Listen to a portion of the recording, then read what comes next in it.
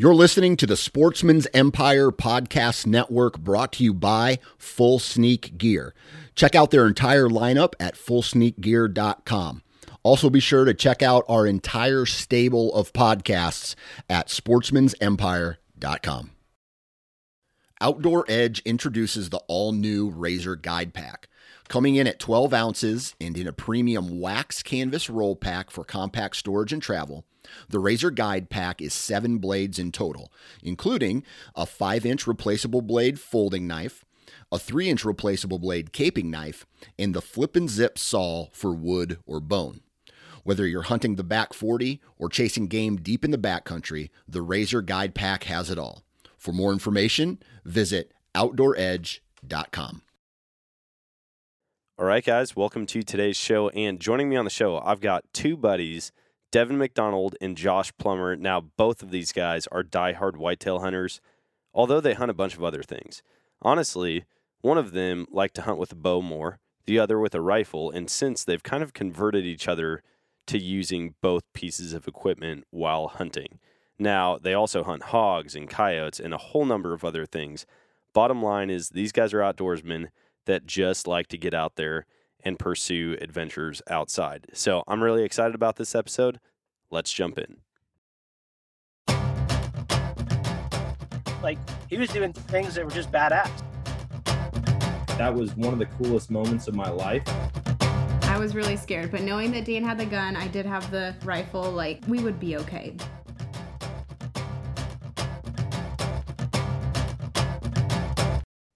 All right, guys, welcome to today's show. I am joined by two outdoorsmen, two buddies who are fresh off a couple different hunts, it sounds like.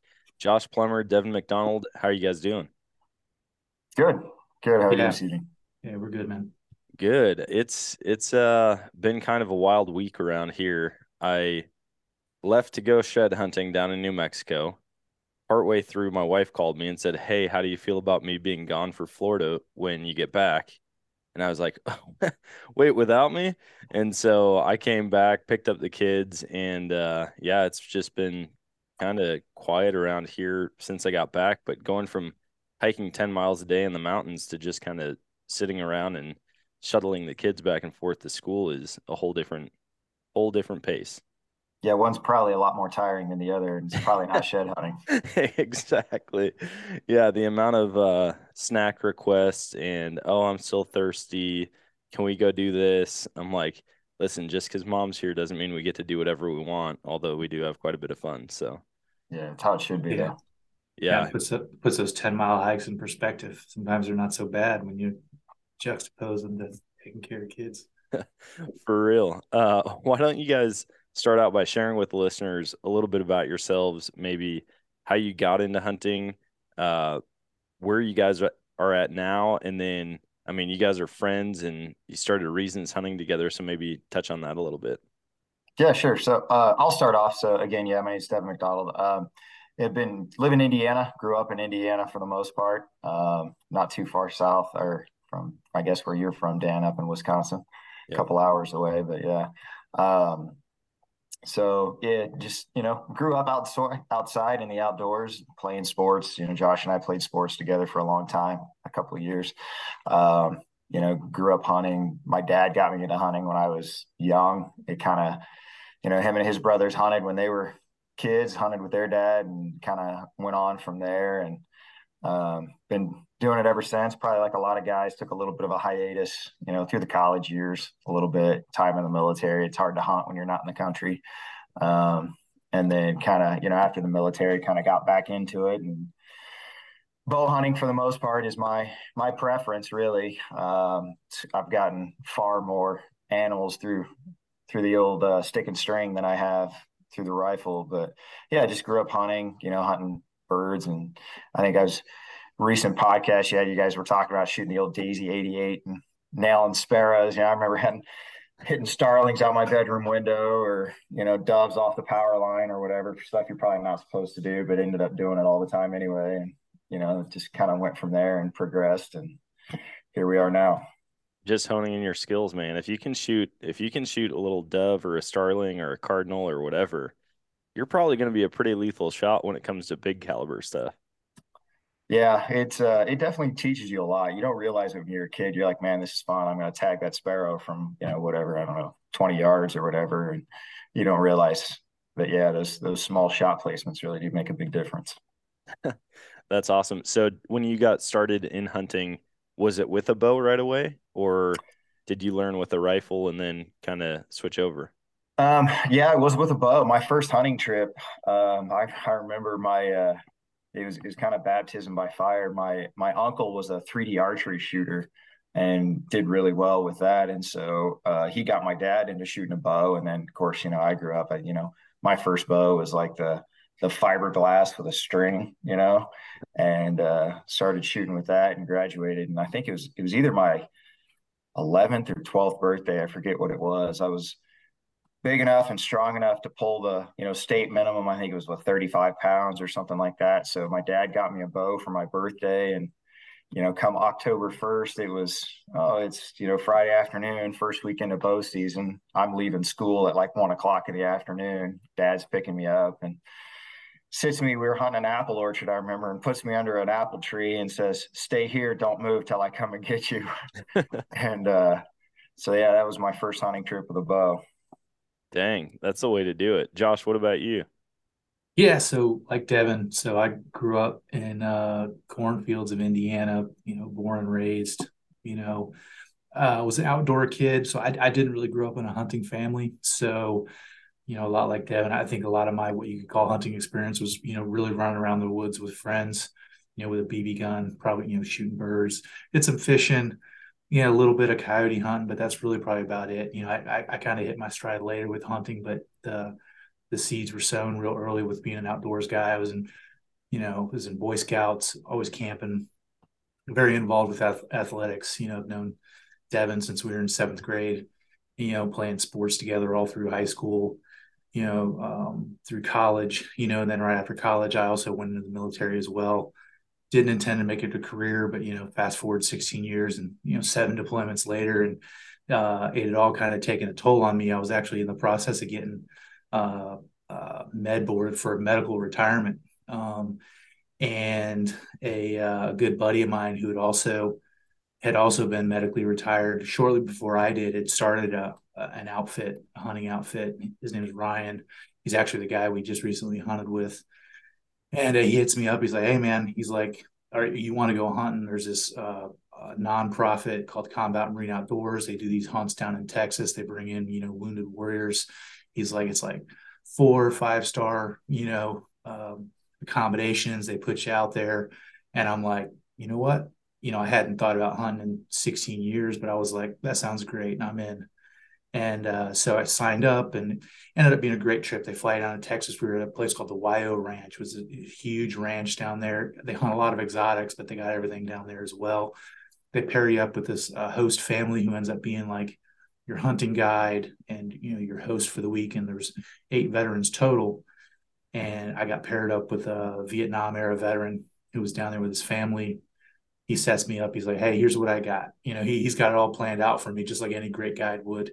He's like, "Have you ever hunted black buck antelope?" And I was like, aside from like Devin, like sparrows, I haven't really hunted anything, so I'm game for anything.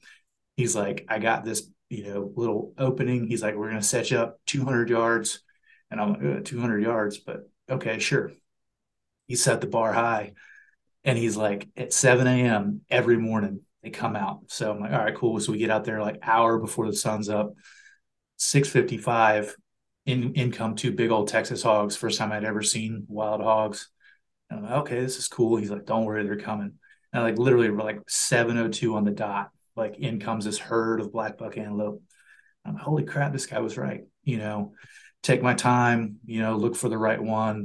Black buck antelope are awesome. They got the cool spiral horns and everything. Pick out the right one, line him up, one shot, does a 180, drops, doesn't take a step, and right there. So like 7:06 a.m., like, of the very first morning of like a 3-day hunt, I'm tagged out, and it was a pretty cool experience though, because for me, like that was probably where I would say like the fire got relit with hunting.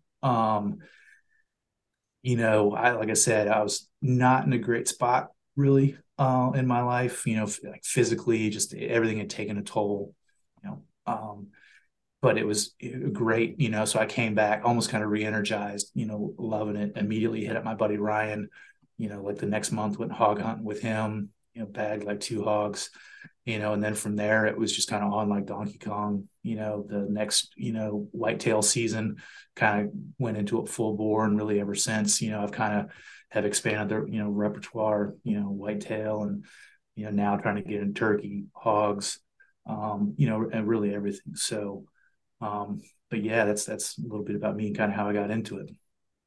Dang, I mean, I see a lot of organizations, and I actually get hit up by a lot of people on social media about being guests on the show with veteran organizations, taking them out hunting. What do you think it is about hunting specifically that just becomes kind of a release or therapy or whatever it is that these men and women coming back from service are connecting well with? Yeah, so this is something Devin and I talk about a lot. It's something he and I can both relate to. I think there's a couple aspects to it, but I think it's for us. And you use the word therapy, and I think that's probably actually the perfect word for it. You know, it's a hard life. It's a tough life. And I think the biggest thing with being in the military is it gives you this deep sense of purpose that's hard to recreate anywhere else. And with hunting, it's kind of it's that purpose, it's focus, it's an opportunity to do something um you know productive, almost like a constructive hobby, right? It allows you to focus. Of course you're never going to recreate what it was in the military, but it becomes this thing where it's almost like planning a mission, right? You go out there and you execute, and it's and there's we'll be you got to be a little honest about it. There's this part of it that kind of touches and quenches the kind of the caveman in you. It hits this on this the part of you that is a little rugged. And then I think the other big thing too is, particularly with these veterans hunts, these events, I think they're great because it's camaraderie. You get together with these guys who, I've been on 2 of these hunts now with the CMO organization. They're great. Each time I've gone, I'm hunting with guys I've never met before, but we've all served. And, like the second time I went, I mean, I wasn't in the truck at the airport for 30 seconds, and these guys are just bagging on me like we'd known each other for 15 years. But that's like, that's like what it's like in the military. And it's that instant camaraderie, kind of sharing, the hunting and kind of trading stories. And it's the same thing, like just, the last hunt I went on with Devin and my, buddy Ryan, had my boys with me this time. And it allows you to kind of slip away and escape, I guess, to a degree, into this life that kind of, when you transition out, you kind of to a degree have to leave behind, because I think you develop some habits and some personality traits to kind of get by in the military that are not so they're not so highly cherished by the rest of the world. It's like dark sense of humor, for example. You get brash. Like I say these things to Devin and some of my other military buddies that my wife just cringes about. She's like, how could you say that? But it's just the way it is, and it allows you to kind of escape for a little while. So I think that's a huge part of it. Yeah. Yeah, I would definitely say, to Josh's point there, the camaraderie aspect of it, that's a lot of what we're trying to do here with the company as well. But when you're in the military, you make friends with people that you've known, as Josh said, for 30 seconds, and you've got their back, they've got yours, you depend on each other. It's your life, and you think about it, you think, you talk about hunting trips you've gone on with your buddies, you think about what's your friendship like with your hunting partners. It's different. It's Yep. different. It's different than your everyday, I'm going to go watch the flag football or, football on TV or whatever else buddies, but your hunting partners are different. It's just like your buddies in the military, everything about everybody. And you've all got each other's back. And if we were in, we're unfortunately don't live next door to each other anymore, but if it was one of those things where if I downed a deer and Josh was around and I called him and said, hey man, I got this buck down in a gorge or a holler or whatever you want to call it, and he'd be there to help me in an instant, just like I'm sure any of your hunting buddies would be as well. That's a real big piece of it that I think a lot of us associate with hunting and that we get from it, that we had in the military, that it's hard to find elsewhere. Yeah, that makes sense. I mean, the camaraderie side of it is probably my biggest draw to hunting. Like I absolutely love even on the private properties that I've got access to. If I'm out there, I'm gonna send 4 or 5 messages out, "Hey, who wants to come out?" Like they might not have access to it, but through me they do. And I just love knowing that I've got a buddy out there with me, whether he's on the same 40 acres or, a mile and a half away. We're both out there with the same goal. We know that as soon as we hear a gunshot or get that text like buck down, we're going to be coming over. It's Yep. like a group victory in a sense. Yeah. And I've found in my Absolutely. life for sure, it's all of my closest friends are hunting buddies. I mean, there's guys that I play basketball with, there's guys that I do flag football tournaments with, maybe that I work out with, any number of things. But I know that if I'm in a jam, I can hit up one of those guys that I go hunting with all the time, and they're going to be there to help out no matter what. And Yeah, it's more like family than they are anything. yeah, they really are. And it's always fun because, hunters can all relate to each other. Being married while you're a hunter, that's always some fun topics to hit on. And Yeah. Oh yeah. there's just something about it, man. And then, Josh, I know you mentioned even the caveman aspect of it. Oh yeah. Oh yeah. We've been Yeah. doing this forever. Like Oh yeah. humans have been doing this forever. And I find it funny when people are like, they come out and they're just so shocked at how quickly they get into it. Oh And I'm yeah. like, it's in your DNA. Like, Yeah, aside from absolutely. making love, like you've been doing this, Oh like yeah. we as humans have been doing this as long as anything. And Oh so yeah. it just makes sense that you're going to connect with it right away.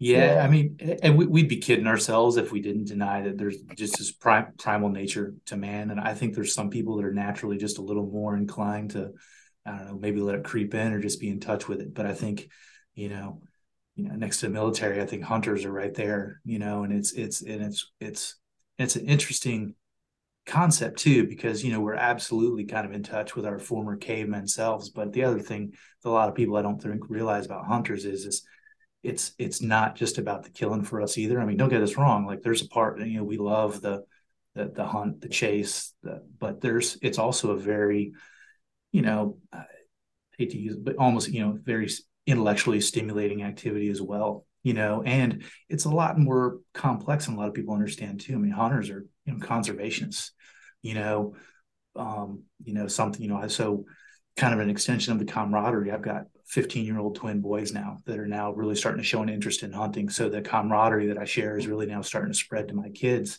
And one of the big things that I'm spreading to them is, yeah, there's a primal aspect of this, it's, kind of coming into manhood, but it's also like, there's a responsibility with this too, so you talk about ethical hunting, ethical shots, making sure you're making good kills. And then there's like a respect for the prey that we're hunting, right? You're not just out there.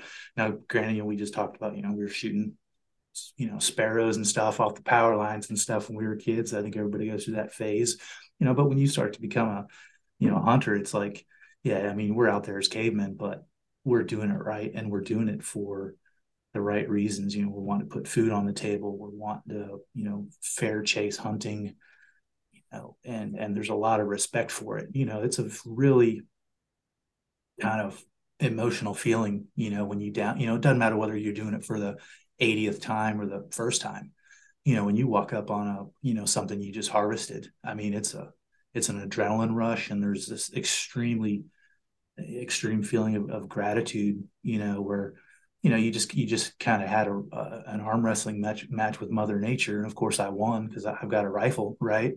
But, there's I think, real hunters have an extreme amount of respect for that situation. I think that's a really great balance with kind of the caveman aspect of it as well. Yeah. So with this recent hunt that you guys went on, you went out for hogs. Now, for people, I mean, like you said, you had not seen a wild hog up until that hunt. They're crazy animals. It's not like a white-tailed deer. It's not like, Oh, oh, you put a shot on them, they're just going to drop in their tracks. Like they are hardy animals. And I've talked to multiple people now from Texas recently And I'm like, dude, it's a huge problem down here, right? Oh, yeah. Yeah. Yeah, it's a huge problem. If you could get rid of all of them like that because they're such a problem, would you? Oh, no, absolutely not. They're way too much fun to hunt. And I Yeah. get that answer from everyone. Now, I Yeah. haven't talked to somebody who like specifically makes their living farming because I'm sure I'd get a different answer from them. But hog hunting is taking off. Like there's no seasons, no bag limits. You just go out and you kill hogs. You're solving a problem, and it is good meat. I talk people all the time. Wait, you eat those things? I heard they're bad. I heard they're tough. You put anything on a smoker long enough, it's going to taste good. And I haven't had a bad hog yet. Yeah, I haven't either. How Yeah, How'd it's Yeah. the hunt go? Where'd you guys go? so we were down in this most recent one. We were down in North Carolina. Was it Calabash? Is Yeah, that what it? Yeah. yeah, it's basically it's pretty much right on North Carolina, South Carolina border, right between Wilmington and Myrtle Beach. Okay. Yeah, so like I said, a guy that worked with me in the Marine Corps, Ryan Paris, he runs hunting Carolinas. He had an outfit down there for a couple of years, and he took a little break, and then just recently he got back started up again.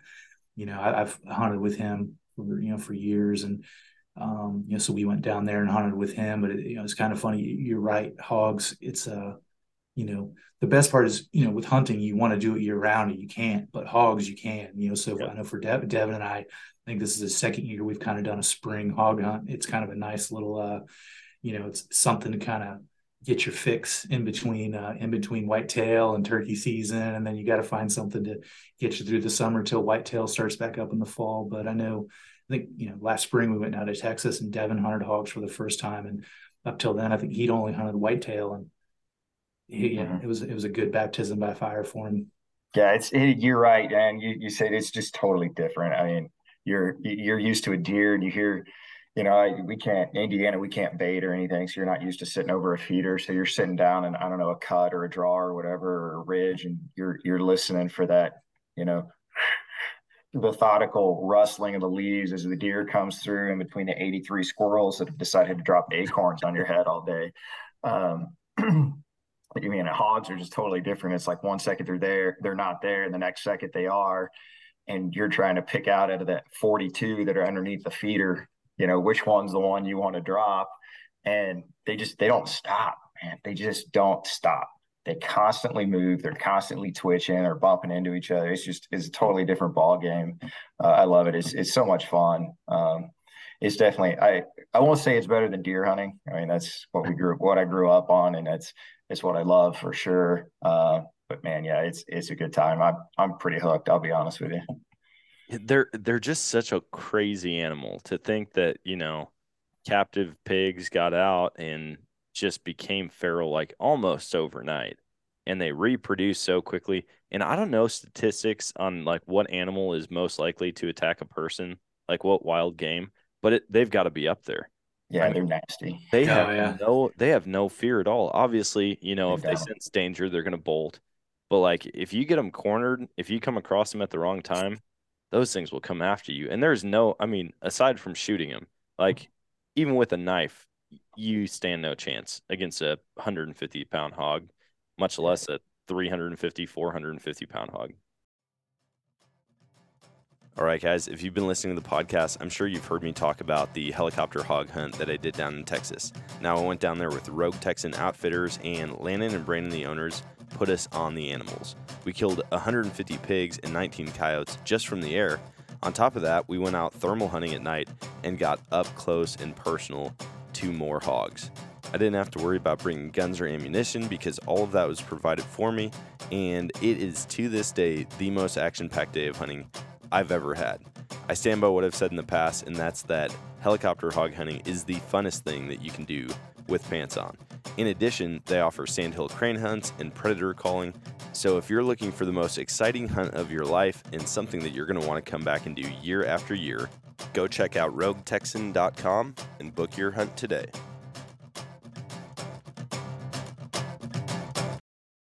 Oh yeah.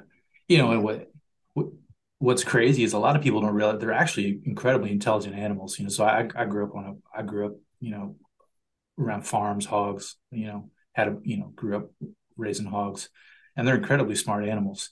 they figure out how to escape the pen, all kinds of stuff. But, wild hogs in particular, you know, you can tell hogs that have been hunted because they turn nocturnal, and then you got to hunt them with thermal or night vision. And, sometimes they get wily. I mean, you hear about hog, a sounder, they'll send out the little ones first, so, they'll send out the little ones and the big ones will wait back in the tree line, be like, all right, it's been 10 minutes. I haven't heard a gunshot. And the big ones will come out, and it's, but at the same time, it's also hard to know. So I know, this trip we went on most recently, like I said, we went down to Eastern North Carolina, mainly hunting hogs, but it was also youth turkey season. So I had both my boys down there with me. One of them, has not hunted before. The other one, he's bagged his first buck and he had his first pig last summer. So he was actually looking more for turkey. But the other one, we took him out. So we got down there, got in the blinds. I don't know, maybe 4 or 5 o'clock. We knew they were going to come out at dark, and it was kind of funny on the way down there. We were actually listening to one of your recent podcasts, and you were talking to a guest about you take somebody out hunting for the first time, and like within like 15 minutes, all of a sudden some, big monster buck comes walking out while I'm sitting there, with my son Connor, and kind of, teach him to be patient. I got him prepared to be a long sit. Hey, we could be here till late. And we're just kind of sitting there, and all of a sudden I look up and it's still daylight. I think we had literally been in the stand for 15 minutes, and there's a group of like 6 pigs on the feeder, and they're what we call, so they're what we call Weber sized. So a Weber sized pig is about a 2 to 3 month old pig, not a piglet. They're old enough to get by on their own, but they're not quite a big, and they're just about the right size where you could skin them out whole and cook them whole on a Weber grill. That's why we call them Webers. So about 5 or 6 Webers. I'm like, hey, bud, hey, there's pigs on the feeder. So he gets all fired up. Of course, we've got a thermal rifle, but it's daylight, so he doesn't really need it. But it was a great experience, because he's, they're not going anywhere. All of a sudden, you can tell. All of a sudden, I'd hear him, breathe, and I'm like, all right, breathe. All right, hey, put it back on safe, finger off the trigger. And we probably watched him for 5 or 10 minutes. And I'm making sure he knows. Hey, wait for one to kind of step out. Don't shoot through a group. Wait till one steps out. Wait till he turns broadside. He finally gets one. Squeezes off a great shot. 100 yards. Dumps it right there. 15 minutes into the hunt, we've got our first pig on the ground. And it was, from there, Devin ended up having a great first night too. But, long story short, we ended up, like, between me and my son, we ended up dropping 5 on the first night right there at that same feeder. He dropped one. A little while later, another group came in. I dropped another Weber and a sow, and he dropped a Weber. And then I was like, all right, we dropped 4. 4 is enough, right? And we're sitting there, and all of a sudden he's like, Dad, big pig, big pig. So I pick up the thermal binocular. It's dark by this point, and it's a big old boar. I mean, you can just tell it's a big old boar. And he's like, can I shoot it? And I'm like, man, we've already dumped 4 pigs tonight, but a big pig like that walks out, you're not going to tell him no. So I'm like, all right, dude. Yeah, you can drop the big boar. Again, same thing. I think we probably watched it for about 15 minutes because he was pretty wily. He was moving a lot. He was amongst the little ones. He finally waited for a great shot, squeezed off a great shot. First night hunting hogs, he ends up dropping a trophy-sized boar. I think it was, for that area, maybe 180, but that's a good-sized boar. So, we end up finding it, drag it back. I'm like, hey, buddy, thanks. That's going to be a nice taxidermy bill right there, but it's going to be a great wall hanger. Dang. So, yeah, so he had a great first night. There's something about like thermal hunting also. I mean, there's so many things that you can do with pigs that you can't do with basically any other animal. Unless you go to Texas, then it's like the same thing for all non-natives. But those pigs with thermals, or chasing them in a helicopter, or most people who are shooting pigs have thermal setups. They've got suppressed rifles.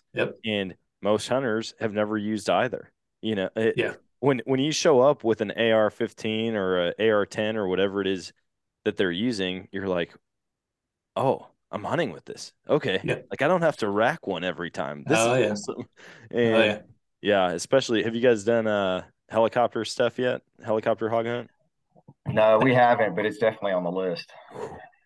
I'm telling you, I love shooting pigs. There is nothing as fun in the outdoors as helicopter hog hunting. Now, it's short-lived, like you're not going to be up there for a whole week at a time. So there's definitely pros and cons to it. I love going out to elk camp. It's 9 days in the backcountry with my buddies. But as far as like packing as much fun into an hour as you can or into one day as you can't beat it. Yep. Yeah, it definitely looks like a good time. That's for sure. So between the two of you, I mean, with your experience and with your kind of different journeys into hunting over the past couple decades, right? Getting back into it. Josh, are you bow hunting as well, or are you doing more rifle stuff? Yeah, so it's kind of funny where so Devin's the bow guy, so obviously me. So I think I had a bow and arrow when I was young. Again, just literally out shooting stuff when I was a kid. But so I'm primarily a rifle hunter. However, probably within I think I picked up a bow 2 or 3 years ago. Shooting a little bit. I'd say probably within about the last year, I've really kind of have gotten kind of dedicated myself to it. Now I have not harvested anything with a bow yet, so I cannot call myself a bow hunter. But I picked up a bow. I'm kind of in the process. I've actually got two bows now. The second one I kind of built myself. Restrung it, kind of going through the whole 9 yards. So I'm actually kind of going through the paces. Now I will admit, Devin and I think we have this divergence all the time where I'm like, look, if I ever have a choice between a rifle and a bow, I'm picking the rifle every time, just because this is a game of odds, and I'd rather I can shoot something out 200-300 yards, versus waiting for him to get in 25-30 yards with a bow. But I do like it, and I'm looking forward to it. I'm waiting for the Wyoming elk draw here to come out. I think May 5th or so it's supposed to come out.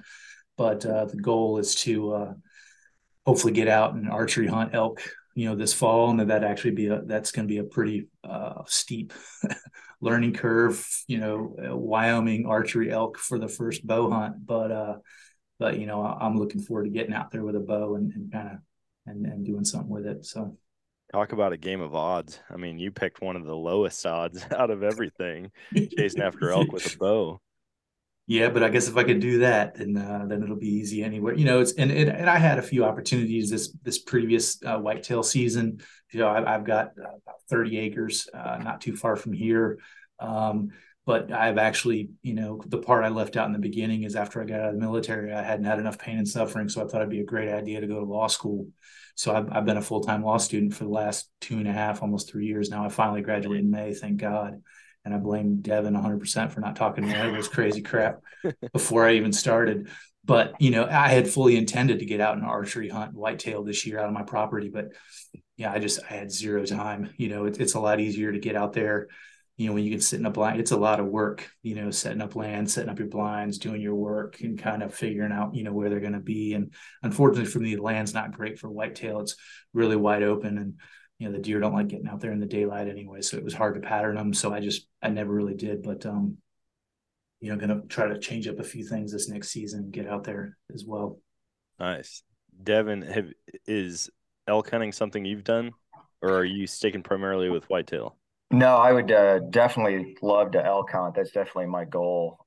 Western hunts, for sure. Yeah, my primary prey, I guess whatever has been whitetail, just because that's what's around here. The big game around Indiana. But yeah, definitely, archery elk hunting is like for me everybody's like, well, what's that one hunt you want to do? Like what was like if you could do anything, no price or whatever. I'm like archery elk. 100% archery elk hunt. Yeah. They're like, oh, you don't want like a moose? No, I don't want a moose.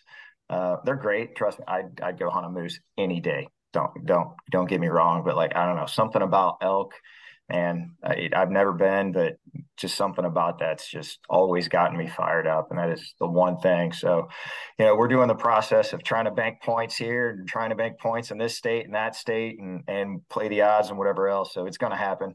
Probably here pretty soon, but yeah, elk for sure is definitely on the list. Are you now the progression seems to always go more primitive with weapons. Have you picked up a rifle for other things other than hogs, or are you just yeah, I've taken a couple deer with a rifle. When I say a couple, it's maybe 4 or 5, maybe. So not many. All my deer have all been bow. I always tend to get them that first or second week of November, which is still archery season here, right before the rut, that, chase week or whatever you want to call it, seems to be when they like to hit the ground. But yeah, no, rifle for deer, that's about it. And then hogs. Nice. Well, and then this fall, so the plan is, if he gets his Wyoming hunt, I'm going to meet him out there, and we're going to do we're planning a DIY, probably depending on how it goes, maybe some black bear. So that'll definitely be a rifle for sure. Not quite up to bow hunting a bear yet. Something that can eat me just as easily as I can eat it is. Yeah, but I mean, you're talking a black bear. The odds of a black bear coming after you are pretty slim, right? Yeah. I mean, every now and then people get killed by black bears, but I feel like it's very slim. I think your odds are more likely to run into a grizzly while you're elk hunting Wyoming than they are to get mauled by a black bear while hunting a black bear. That's actually. Go ahead. I was going to say that's actually what I was getting ready to say. I'm not really too worried about getting attacked by the black bear while I'm eating or while I'm hunting them. Except maybe if he's not a great shot with an arrow, but it's the grizzlies out there, because especially out there in western Montana and Idaho, that's black bear and grizzly bear country. So yeah, I have this irrational fear of mountain lions. Never been around one. We don't have them here, but anything that can jump on me out of a tree and then drag me back up the tree, I got a healthy respect for. Dang, I actually I didn't have a mountain lion encounter necessarily, but hiking around the mesas in New Mexico, I glassed up what I thought was a shed. My buddy glassed up what he thought was a shed. So I was like, dude, I've got just enough daylight. I'm gonna bomb down the side of this mountain out into the valley. And I mean, it's not wide open, but like there's enough open ground to where you can see where everything's been. It's like sandy soil. And I'm cruising and I look down and here's a cat track that's like, no, I mean, just a T plate, right? And I'm like, oh, so I hit him up on the radio. I said, hey, just a heads up, I got a cat track down here. We're like, bobcat? I was like, no, mountain lion. No, and then full on murder mittens. Oh yeah, we were I think it was day 3. We were looking in dark timber for sheds, and we're split up to where we can't see each other. Typically, if you yell, you can hear the other guy. And all of a sudden, my buddy Brian comes over the radio. He's like, "Chris, is that you right behind me?" And I get back on the radio because Chris's radio, or like we were hunting together, kind of, and so I just had mine on. I was like, "No, man, we're all the way at the back of this canyon. I think you're still out on the point." He's like, okay, well, I thought you guys were following me. Like there is definitely something following me out here." So we kind of skirted around the canyon and tried to glass over there. And he said whatever it was, he quit hearing it and it was gone. But I'm like, dude, no thanks. Very well could have been a mountain lion, man. You've got an irrational fear of mountain lions. I have an irrational desire to get attacked by a mountain lion, survive it with no life-threatening injuries, but just have an awesome scar and a cool story. There you go. Yeah, I could get that. I've heard those stories. Whatever you hear those ghost stories. That there's that one. I forget where it was, what state, where like there was this mountain lion was like stalking this guy, but the guy was in his cabin, and it ended up like coming through the window of the cabin and attacking the guy. And I'm like, if they're gonna do that, I'm good. Like, I don't need to mess around with them. Dude, I mean, the element of danger just adds to the adventure, Oh, that's true. Yeah. It can take you out. And I've had some run-ins with grizzlies. I mean, nothing even close to like dangerous for me, I guess. I mean, it could have turned dangerous pretty quick, but like where I've hunted in grizzly country, it's the salmon run. So they couldn't care less about mammals at all. Yeah. They don't want big game. Yeah. It's just way too easy. Oh, and that would be the nice part about like Wyoming, Montana. If you could elk hunt during the salmon spawning, then you would never hear about people getting attacked anymore. Aside from like randomly walking up, they're not coming on elk kills when they've got a whole river full of salmon and they can eat 30 in an hour. Yeah, that's a good point. So if you get drawn, I mean, what have you been studying up on it, or who's taking some guys out there? Yeah, again, a little kind of spoiled, but so the elk trip is actually be a graduation present for my wife. So it'll be a guided hunt. I linked up with a good outfitter out there. Based I think Unit 59, so it's like I think just outside Yellowstone. Be one horseback in 7 days. So it's kind of like I'm lucky, I'm spoiled getting that dream hunt kind of up out of the way early. But yeah, I can tell you this much. I think I've probably been about 5 solid years of hunting now. I think I've progressed pretty well, but I can tell you this much. If I wasn't hunting with an outfitter, I wouldn't be going after elk with the old stick and string. I can tell you that much. I'd be looking for I'd be looking to stretch the legs with the rifle a little bit. But yeah, so definitely going that route. But looking forward, so there's that, and then obviously looking forward to the kind of the DIY hunt on the back end, with Devin. So I cannot wait to get out and chase elk with a bow. I mean, that's like my buddy asked me the other day, "What's your next hunt?" Not like what's your next in order of time, but like what's your next big hunt that you want to do that you haven't done?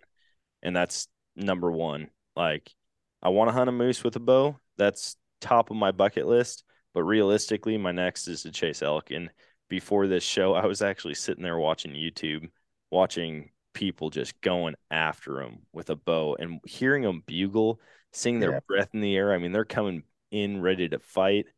Oh my gosh, man. I can't imagine. I can't imagine that feeling. Yeah, it's got to be pretty spectacular. I've never elk hunted at all, let alone archery elk hunt. And yeah, I just, that's one of the big things I'm looking forward to this year with that is just getting out and seeing the scenery. But man, you're right. Seeing some 6x6 or larger, a 300+ inch elk coming in, stomping, bugling, whatever else. And I'd be shaking like a leaf. I know that for an absolute fact. I don't even know if I could draw my bow, let alone shoot one. But yeah, that's got to be just absolutely amazing. I will say, I mean, you guys being from Indiana, bump that range up on your bow. Get used to shooting way out. I've talked to so many guys out there. And again, I haven't done it, just going on a mule deer hunt with a friend of mine last year with a bow. That was my first, like, even tag along hunt. And everyone's like, "Oh, you'll be lucky to get within 40." And I'm like, dude, most of us Midwestern guys, like, that's a bottom pin. Like, we don't really sight in much farther than that. I gotta figure that out quick. Yeah, most of mine have been, I've shot a few maybe around the 30-yard range, but man, these hardwoods around here, unless you're hunting a field or something like that, you're not hitting anything over 25 yards. It's just not happening. It just can't. Yeah. Yeah, I'm gonna have to stretch the legs on the old bow. Right now, I'm shooting. Well, I'm shooting 30, and pretty solid there. But I also live in a residential neighborhood, so I've not got a great place where I can really stretch it out to 40, 50 yards. So I'm gonna have to get out to the land and stretch it out. But yeah, and quite honestly, going archery elk with that's pretty varsity move right out of the gate. But it's actually not our first attempt. Deb and I, we actually drew tags in Colorado last year. Or this past season, it would have been rifle 4, but that was actually Devin. That was a good lesson in doing your homework before you enter the draw. All right, guys, I'm excited to introduce the new age of accessing private property for hunting and fishing with Infinite Outdoors. I joined the Infinite Outdoors crew on a duck hunt in Colorado this fall, and the experience was unmatched. We were able to book the property right on their app, get directions to the blind, and had the whole place to ourselves, all for a super reasonable price. Infinite Outdoors has developed a unique way to combine conservation, technology, and private land access all through their US-built app and website. By working closely with landowners and on-staff biologists, they aim to bring you the best parts of accessing private land at the touch of a finger. They provide adventures for big game, turkeys, waterfowl, fly fishing, upland birds, small game, predators, and more. As yearly leases get more expensive and secluded public land gets harder to find, I believe this is the way of the future. To check it out for yourself, download the Infinite Outdoors app or visit infiniteoutdoorsusa.com and use code Nomadic15 for 15% off your annual membership of $39.99.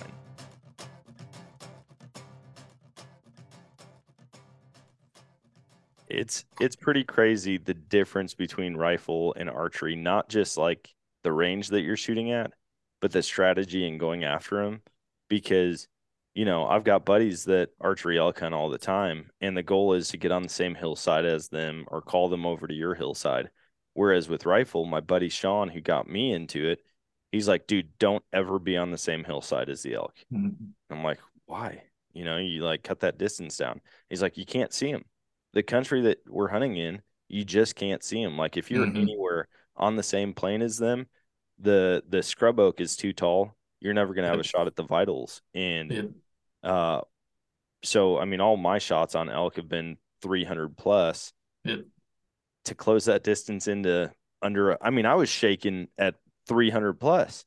When I see elk on a hillside a mile and a half away, I'm shaking. I can't imagine, those bulls that come in bugling and you draw back at 25 yards. Oh yeah, you hear, like I don't know if you listen to stories like guys like Remy Warren or whatever. He's like, oh yes, I stalked into 12 yards to this world class elk. How does that happen? I don't even understand it. Yeah, and we think like a buck's chasing a couple does around, that's a couple extra sets of eyes. Well, you're talking you might have 75 elk in there. Right. And all those eyes. Herd. Oh, dude, you don't even have to worry about spooking the bull. You got to make sure you don't spook the cows before he shows up.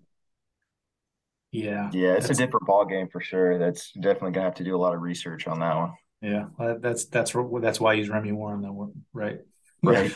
We're always, Devin and I are always, of course, like I'm sure with all your hunting buddies, you're always sending memes and Instagram posts and stuff back and forth. And, of course, I think Remy went through that thing recently where he had like wrist surgery. So he's using the mouth tab for his bow, still just drilling stuff at like 40, so we're sending these things back and forth, and Devin will send me one. And I'm like, you know what? That's awesome, but F this guy. I'm over here like, hoping I could, hit my 3D, whitetail target in the vitals.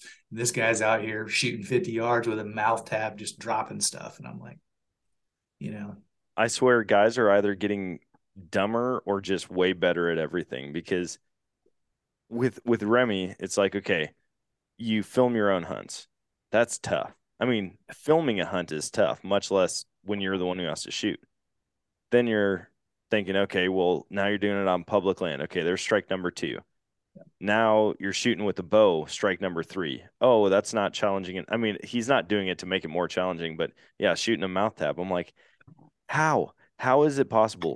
The success rate's like 3%. Most places it's less than that with archery equipment to shoot a bull.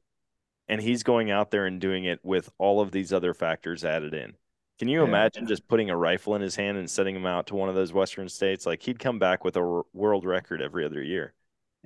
Yeah. I mean, he's dropping what? Like he got what, like a caribou and fallow deer and red stag and all with a mouth tab, and he's whatever. I don't have that kind of time. It's also a prime example of why the guy's making a living at hunting too, though. So I think that's the difference, guys like us, or at least guys like me and Devin, we got day jobs to pay for our hunting hobbies. And, I think that's the difference between doing it for a living and doing it as a very expensive hobby.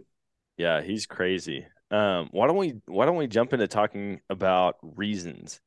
Tell me a little bit about that. How did that come about? I mean, was that kind of a brainstorm between the two of you? Did one of you come up with it? How did this all happen?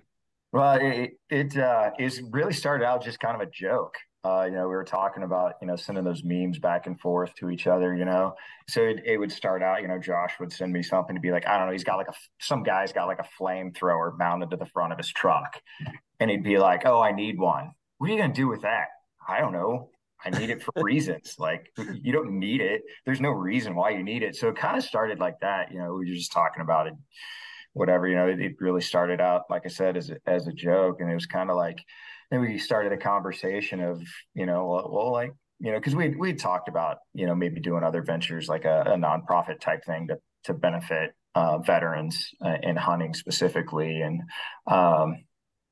that may one day still be the goal, but right now we're doing this and having fun with it, and why not, and so then it kind of branched off, and well, why do we hunt? Well, reasons, the reasons why we hunt, and it just kind of stuck, and we went with it. So that's really kind of how it started. Yeah. So, just like what Devin said, it started out as a joke. And then, as we kind of talked about, getting, doing whatever I guess we're doing now, we decided, that even though it's like reasons, and we don't, reasons is the only excuse you need, right? But more than that, like everybody has a reason why they hunt. And I think if you want to connect with people and if you want to kind of share with hunting, you know, I think there's a lot of commonality between the reasons why we hunt. I mean, just the three of us here have found a lot of commonality, the camaraderie and kind of the challenge, but like everybody has their own reasons. And I think, so, the goal was really to just kind of make that a platform for kind of talking and sharing about it, so, we're a couple of Gen X guys, we're not necessarily the greatest with social media, but we're kind of blindly feeling our way through this thing. But, the big thing that we know that we can all connect with all hunters is kind of talking about the reason why we do it, so there's obviously a lighter side to it. So we do talk about, hey, why do we need this brand new gun? Because reasons, or, why do we hunt all the time? But really it's, talking about and sharing with people the reasons why we do it. And it's everything from the lighthearted, like, to maintain my sanity, to the, kind of talking about the other kind of more things with a little more gravity, so, we touched on the veterans piece, that's a big thing, a flavor we try to add with everything, or at least touch on, because it's a big reason why a lot of, especially veterans, hunt, because it's that connection to each other. It's that connection with our primal nature. And it's just a great way to maintain a sense of purpose in our life after you left a group where, you had a sense of purpose every day. Yeah. That's cool. I mean, I love hearing when guys come up with an idea, and even if it is just a joke to start, turning that into something, whether it's making apparel or getting guys out there to experience the same thing that you guys have. Because hunting, although like it's deep rooted in us, a lot of people are losing touch with it. They have no idea where their food comes from. Mm-hmm. They have no concept of death, like a loved one dies and it's just, what do I do with this? Like I've never been around anything dead in my life. And Mm-hmm. for my kids, it's funny because they talk about death like it's, oh well, they've watched me butcher pigs before. We've killed chickens, uh piglets die, they get rolled over on by their mom, and the kids are just like, oh, okay. And now my kids are like, Dad, are you gonna make that thing dead? And I'm like, well, maybe when season gets here. But it's like getting people reconnected with that and kind of understanding more about nature, more about where we came from, more familiar with these things. No matter how you go about it, no matter how the company or the business started, like it's always fun to get people out there and help them experience it. Oh yeah, for sure. That's, we were talking about reasons, and we talked about, you putting food on the table, and, good. That's a good reason why I do it.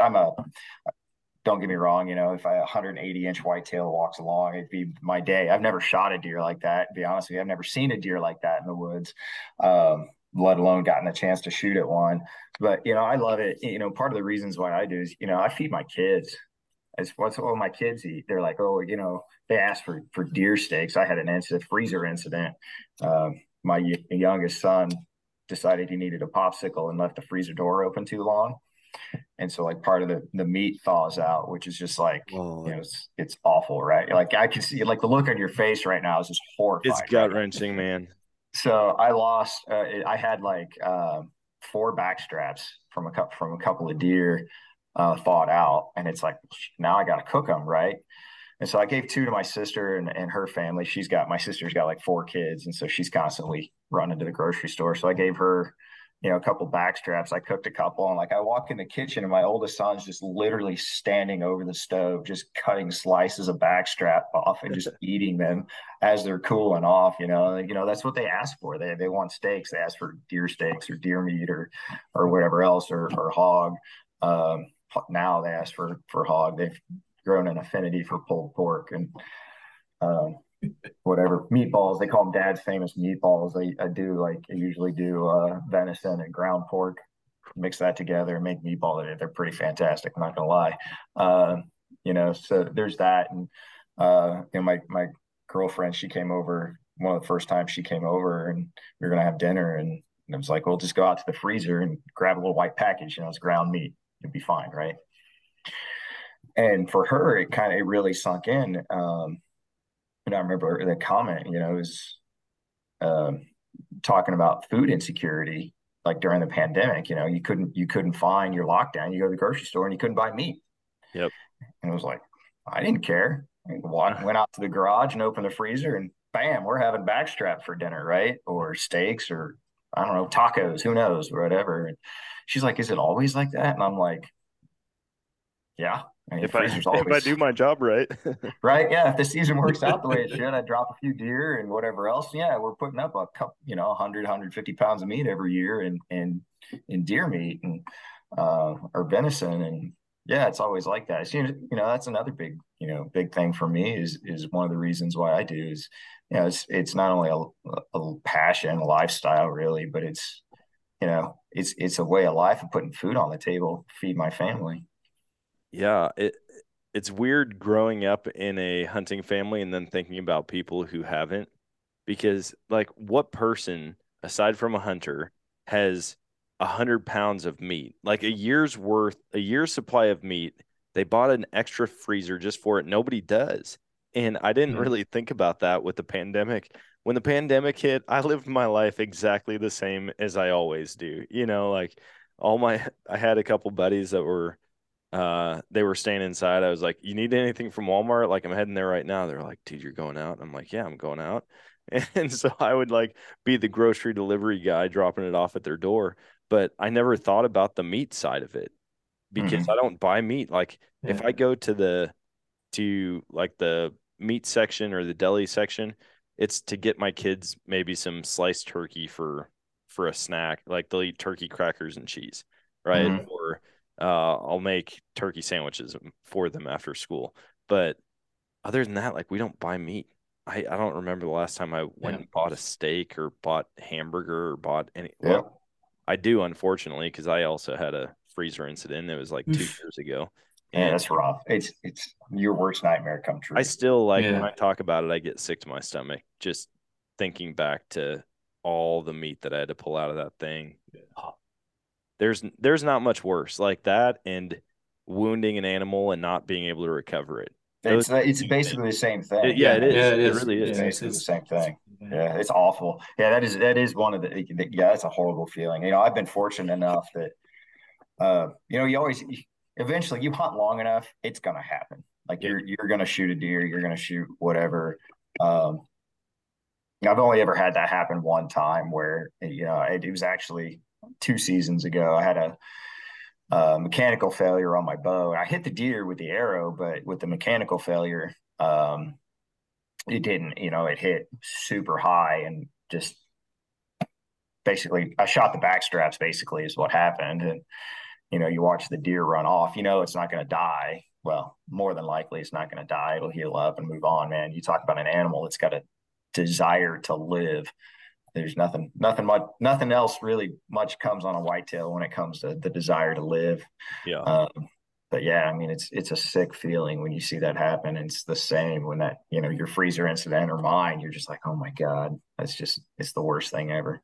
Yeah, it really is. What do you guys have coming up next? Are you guys in turkey season? Yeah. Almost.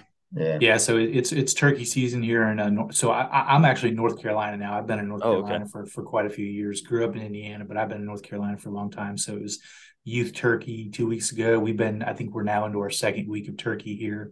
So so turkey is what we got lined up. Like I said, it's first year really hunting turkey hard. really going for it. So I'm planning on getting out this weekend with my son again. Gonna try. So here in North Carolina, I have a love-hate relationship with public land, in that I love to hate it, but when it's what you got. I've all I've seen pop up out of I've got turkeys out on the land, but really all I've seen out there is a couple of hens poking around, no toms running around. So I'm gonna hit up some public land this weekend with my son, and then maybe try to get out one more weekend after that, or maybe during the week next week if I can get away. See if we can put a turkey in the freezer. That'd be a great little Thanksgiving feast.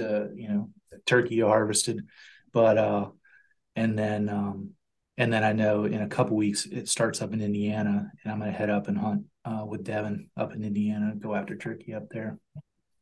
Nice. Yeah, we'll start in what is the last week? 26th of April, I think, is when season comes in here, and it's short. We've only got like a 3-week season. That's it.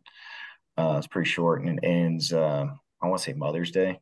Yeah, I've gone turkey hunting on Mother's Day more than once. So, Hey, that's all right. I miss my wife's birthday every year for elk season, so it's all right. it's necessary sacrifice, right?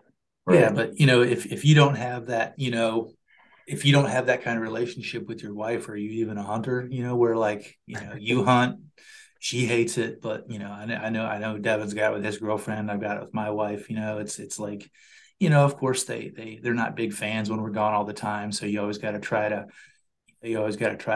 even things out with a nice trip. Devin and I were talking, we were going to take our significant others to Hawaii, for like a week, but then, we're going to make sure we like, get away for 3 days and go after, the feral goats or the feral pigs or maybe the axis or something there. It's kind of, so 4 days, and you put in our good boy points, and then we get to go hunt feral goats. I've had conversations with probably 8 guys in the past year about this exact thing, and I'm beginning to think there's a market for it, and we just need to start a business where it's like you have your getaway, it's like a couples retreat. Yep. You get 4 friends together, and then my wife would plan something for the women, I would plan something for the guys. Yep. Everybody likes going to Hawaii. Yeah. Guys, for me, if I'm on the beach, like I can only lay on the beach so long. Like I just don't really care. I'm like, I don't care how tan I am. My wife probably does. She hates a farmer's tan, but I'm like, I really don't care at the end of the day. She could sit out there for 25 days straight and be content as can be. For me, I'm like, I need to be throwing a football, throwing a frisbee, boogie boarding. I got to be doing something else. And if I can go out and hunt while she's hanging at the beach, we're both real happy. See, what we got to do is we got, build a hunting lodge with like a spa for the ladies. There you go. And a shuttle, to like the mall or whatever, extremely stereotypical, of course. But let's be honest. I think brilliant business idea. Yeah, I think even better would be like 2 separate lodges. You got the ladies' lodge, the guys' lodge, and then like every third night we all get together and hang out. There you go. And that way they're happy, we're happy, because the other part is like nobody wants girls in camp, right? I mean, not to be sexist, but like at a guy, like you're hanging out with 5 dudes and you go on a hunt somewhere, whether it's whitetail, turkey, hog, and one of them's like, "Hey, can I bring my wife?" What's everybody's answer? Like, dude, that's not really this trip. Like, we're all hanging out. And getting back to the dark humor, like my wife made the mistake of looking at my phone during my guys' night group text, and she'll never pick it up on a Thursday again. Yeah, that's absolutely right. And we have a rule, Josh said he took his boys when we went hunting this last time. And there's a rule, there's certain things that are said when you're in the hunting camp or you're in the hunt party that, certain things fly then, and there's conversations, we have that most people don't want to be a part of. Oh yeah. Yeah. It was, sorry, go ahead. No, I was going to say, I actually had to have a conversation on the tail end, just make sure that you're like, hey boys, you are now in the man circle of trust. There are certain things that went on that we just do not talk about when we leave here. We can talk about it here, but that's kind of part of it. Bringing him into the circle. And that's a good age too. We had a guy bring his son and I don't know how old this kid was, maybe 7 or 8, to elk camp last year. And he might even listen to this. He's going to get a kick out of it because his son came and the dad was like, dude, listen, anything goes at elk camp. Like, you're here. Mom's not here. Like, say whatever you want. And this kid had the worst mouth out of any of us by the end of the Yeah. week. I mean, Oh yeah. he's just cussing for the fun of it. Yeah. Like, Yep. not it doesn't even make sense. He's just throwing words out there. Like, you'll ask him something and he just turns and flips you off. I'm like, listen, you punk kid, I'll still slap the crap out of you. Like, and his dad's like, hey, just so you know, you say something to the wrong person, you might get, something thrown back at you. Yeah. But I was like, I think at 15 they could handle it. Yeah. If I took my 6-year-old son, he's not going to be able to turn that off when he gets back to school. No way. Yeah, it's taken me a few years. Obviously, my kids being 15, they've been in the teenage years for a few years, so it's been a little up and down. They had bad mouths. We've been kind of hard on it. Now they're okay. They kind of know, but kind of going into it, I was like, all right, when we're hunting, it's cool. I was like, no, don't abuse it. Like, don't, for the heck of it, but, and it was, I was sitting in the blind with my other son, the one who had already got a hog and a deer before. And he was sitting there and he was really wanting a big hog because his brother had already gotten a big hog. But we're sitting there, we'd been sitting there for a while. And in comes a group, I think it's like 4, we'll call them Weber plus size. They're a little bit bigger than the usual Webers. And I'm like, hey, bud, there's some hogs on the feeder. I was like, totally up to you. You never know if another group's going to come out. If you want to go ahead and take one, take one. So, so he, picks up the rifle, he's sighting through. I think he probably thinks about it for a minute or whatever, and then he just says, you know what, fuck it, I'm just going to shoot this one. And I'm just like, all right, yep, you got it, buddy. It's all you, go for it, man. And that was absolutely probably what I would have thought. And it's probably a good thing you did, because we ended up sitting there another couple of hours, didn't see anything else come in. But I was like, yep, absolutely good. And then, but on the way home, there's a reminder. All right, guys, because I think I caught one of them dropping an F-bomb on the way home in the car. I was like, all right, just so you know, hunting trips over, start to transition back into the real world. Let's watch that. Man, that's funny. And I love Weber. I'm gonna have to start using that one when I'm pig hunting. I just need a write-in section where people can write in and like respond to episodes, because I would love to get a full list of the different size descriptions for pigs. Yeah. Because when we're helicopter hog hunting, it's all sports, right? Yeah. Oh, hey, here we got a couple softballs. Oh, hey, there's a football. Footballs, hey, basketball. Yeah, Yeah, I mean, footballs, it's just obviously it's relatable to 95% of men, but throwing that out there, the Webers. The Webers, yeah. And for the record, we can't take credit for that one. I don't even know. I know it was Ryan, but I don't even know if Ryan can take credit for that one. I think there was another guy that Ryan was telling me about that would come hunt with him quite a bit. He's like, hey, he loves to shoot the Webers. Every time he comes out here, he's like, he doesn't want the big ones. He's just gonna shoot a Weber and take it home and grill it up whole. I was like, all right, man. It works really well, though. I can tell you that. Yeah, dude, those things are tasty, man. Yeah, they are. Holy cow. I mean, you don't get the big layer of fat, which that's one of my favorite parts. When you're cutting up a pig and you just have that like inch and a half of fat on it that you can. You're talking about the shield? Yeah. Well, no, I'm not even talking. Oh, no, you're not about that. Oh, yeah. Actual body fat, yeah. Yeah, the body fat. I mean, farm pigs get it.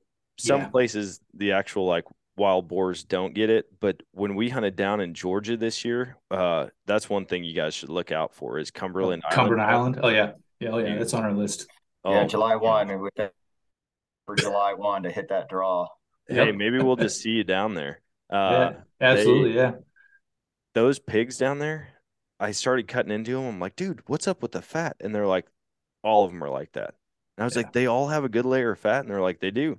I mean, all they do is eat acorns all the time. Okay, yeah. And so I was like, shoot, man, I've never seen, out of all the pigs that I've killed in the wild, I've never seen wild pigs have fat like those ones do.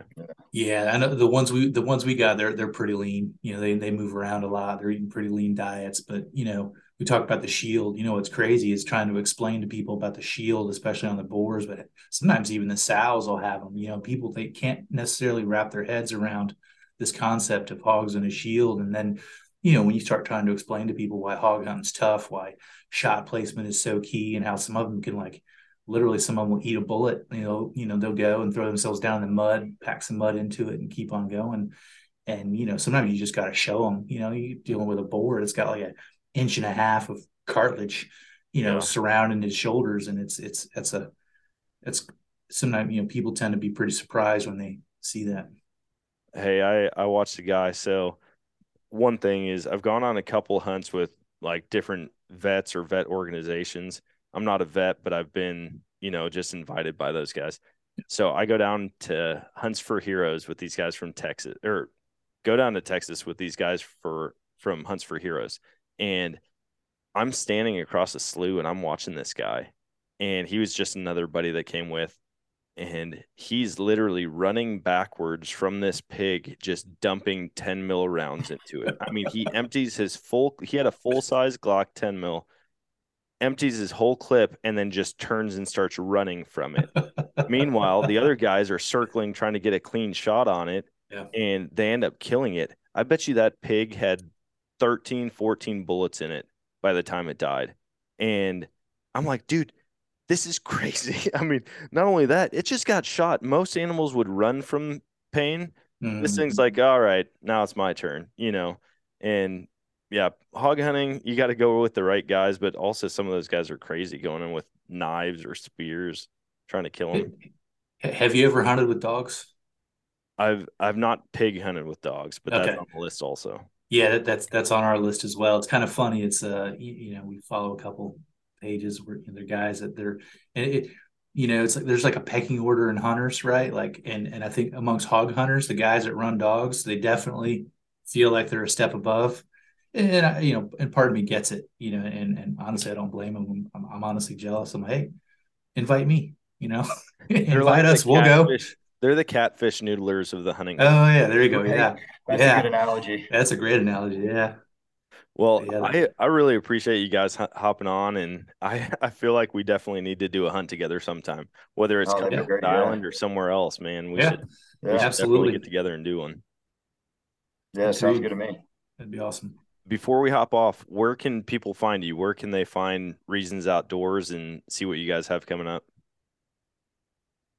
Yeah, so we've got we're mostly on Instagram. Mostly it's reasons_hunting.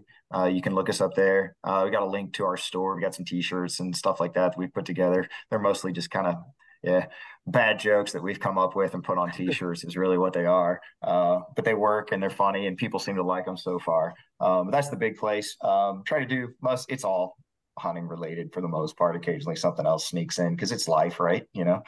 Some pictures of hunts. We got some pictures from our most recent hog hunt up there. We're both doing some testing with some different arrows, different veins and stuff for arrows. So there's some stuff like that on there right now. So that's the best way right now. We've got I think we've got like one Facebook post or something like that. Yeah, I don't know. We've got really a Facebook. Yeah. You guys don't seem like much for being TikTokers. No. So you know what? We actually tried TikTok, and then we had two posts taken down in 24 hours. And honestly, they weren't even really that bad. And after that, I was like, you know what? Okay, I'm done with this. They never are. You like tame it back, and they still get paid. I know. It's ridiculous. And I was skeptical on TikTok to start with, and like I said, we're a couple of Gen X guys, so it's like almost sacrilege to even get on TikTok. And I felt like we really put ourselves out there just by doing it, and we put, like some pretty, probably not G-rated, but it was, not bad at all. And they got two of them got taken down in 24 hours. And I was like, you know what? Nah, we're done. The TikTok experiment is over. So that's funny. Well, guys, I really do appreciate it. And it's been a pleasure. So Devin, Josh, thanks for hopping on. Absolutely. Yeah, thanks for having us. Thanks. Appreciate it. And that is going to wrap it up for today's episode. Now, if you haven't already, go hop on YouTube, search the Nomadic Outdoorsman, and check out the newest episode on YouTube. It is the first full-length episode. I mean, it's like 20-something minutes of just shed hunting chaos and awesomeness. There is a lot of great content in there, and if you guys are into shed hunting, even if you're not, you should go check this out, because up until this point, I could not say that I was a shed hunter. I was a shed looker. I tried to find them. I just really, really sucked at it. But the episode is up live now. Go check it out.